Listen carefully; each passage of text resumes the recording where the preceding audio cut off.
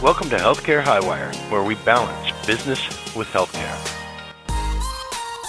Sandy has served as Director of Clinical Operations, Clinical Compliance Specialist, and Director of Nursing Services.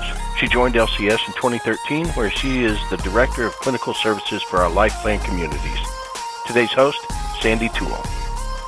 Jennifer is the ANCC Accredited Provider Program Director and Mock Surveyor in the Health Services Division at LCS. She oversees the Life Care Services Accredited Provider Unit, which plans, develops, and executes ANCC Accredited Nursing Continuing Professional Development Education. Today's speaker, Jennifer Williams-Lamb. Welcome and thanks for joining me today. We're going to discuss the new Phase 3 requirements of participation. I am Sandy Toole and I'm joined today by my colleague Jennifer Williams-Lamb. Just as a reminder, Phase 3 went into effect in 2019 with no surveyor interpretive guidelines. Then, in June of this year, CMS released those guidelines, which are scheduled to begin on October 24th, just right around the corner. Our goal with these podcasts is to help you understand each of these changes and how you can best be prepared. Each podcast is showcasing one of the changes taking place, and today we're talking about food and nutrition services. Food, one of my favorite topics. Me too. Yeah. Welcome, Jennifer, and thank you for being here. Thank you, Sandy. I was just thinking food is like the number one topic with our residents, too. They love to talk about it. For better or worse, they love to talk about it. That's right. It is good to be here with you and to help everybody listening to answer some of those questions they may have about the Phase 3 ROP changes. Together, we have been working through each area. And this is to have everybody have a better understanding and be prepared for the October 24th, 2022 guidance. And I'll be honest, I've learned a lot myself. Well, that's good news. That's great. Well, how about you recap for our listeners just what they can expect from these podcast series? Absolutely. Each podcast covers one of the 14 areas with Phase 3 changes. We will utilize information provided to us from CMS, AHCA, and Leading Age. And as always, we reference the State Operations Manual Appendix PP to provide for you the same information that the state surveyors use when they come in to do your state survey. And as always, Sandy and I advise that you download the SOM and follow along so that you get the most complete information.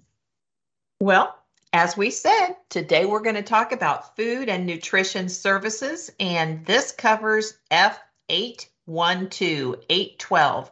That's food procurement, storage, preparation, distribution, and service. Jennifer, you want to define this tag with the changes? Yes, it's going to be a breathless one here. It's F812 states the facility will store, prepare, distribute, and serve food in accordance with professional standards for food safety. That's short and sweet. It's to the point, yes. Yeah. Well, as you well know, this is always a big, big area for surveyors, and it seems to be one of the top cited tags, not just in our LCS family, but across the nation. And well, as we said, everyone loves to eat, so it does affect everyone. How about you give us some idea what is included in these new guidelines? Well, I think that the guidelines actually are going to help us quite a bit because it talks about two different areas of food distribution and service. So it kind of breaks it off so the surveyors understand it a bit better. So the new guidance falls under food distribution and is concerned with the separation of food distribution and food service. So food distribution means the process involved in getting food to the resident. This may include holding food in the steam table or in the refrigerator. It also means dispensing food either for individuals or family style and the dining or delivery of the food.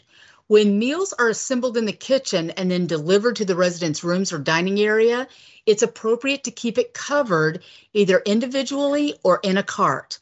Food service means the process involved in actively serving the food in the dining room or outside the residence room where staff are serving food and beverage choices directly from a mobile food cart or steam table. I can't say I've ever seen that where they are like pushing an actual steam table to deliver food. I've never seen that, but maybe some do. You never know. No. In those instances, though, covering is not necessary. However, if that food has to travel a distance, let's say down the hall or to another floor, it then has to be covered.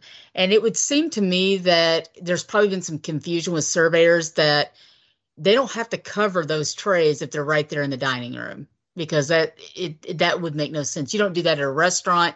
You don't do that at home. So going from the kitchen straight right to the table, they don't have to cover that. And I would say that there's probably been some concern about that.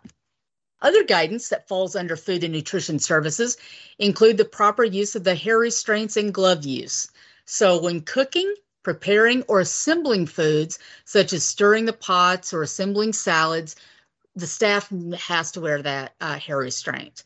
Staff do not need to wear the hair restraints when distributing food to residents in the dining area or when assisting a resident to dine. So you don't have to see them wearing hair restraints when they're sitting next to the resident, feeding or assisting to feed. Staff should wear gloves when handling ready-to-eat food, such as bread, and when serving residents who are on transmission-based precautions. So that's the times when they need to be wearing gloves. However, staff do not need to wear gloves when they're distributing foods to residents at the dining tables, like carrying the plates, or when assisting residents to dine, unless they are touching ready-to-eat foods. So if they are holding the fork and assisting to dine, they don't have to wear the gloves. But if they're picking up a sandwich to help, then they have to wear the gloves. Oh gosh, hand washing and glove use, and definitely those hair restraints, always a focus and just an easy target. I mean, it is. It's so easy to touch an unclean area in the kitchen and then go back to the steam table and try to prepare food. Again, you've got a surveyor standing there watching you, and it's just an easy miss every time. It is. Those hair restraints, I mean, again, one strand of hair out, you could be cited for not proper use of hair restraints. And of course, men, be sure to include that facial hair covering as well if you have facial hair. Well, I'm glad you pointed that out. I forgot about that. Yes. Yeah, yes, the beard covers. I've seen those. Yeah, they look a little odd, but if you're going to have a beard, ye must cover. So, yeah. Right. Well, let's talk about the key elements for noncompliance with these tags we just talking about here. Okay, well, the key elements of noncompliance for F812 include failing to procure, store, handle, distribute, and serve food in accordance with professional standards, failing to maintain proper food temperatures, failing to obtain those food temperatures. You got to log those temperatures for every meal, improper food storage, failure to cook to appropriate temperatures, failure to maintain personal hygiene and infection control with those hair restraints and the gloves, and failure to use and maintain equipment to reduce cross-contamination. As we say every time, a big part of understanding these tags and avoiding deficiencies is knowing how these surveyors interpret noncompliance. And the number one thing they look at are key elements of noncompliance. That's what guides them. That's what can guide you to be prepared. Sandy, can you tell the listeners how we're going to assist with the compliance? Well, we are in the process of creating some new guide forms, and these forms are going to contain some action item checklists for each of those new areas.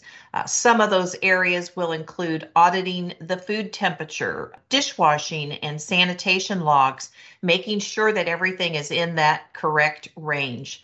We'll have audits of refrigerator and freezer logs to make sure the food is being stored at proper temperatures.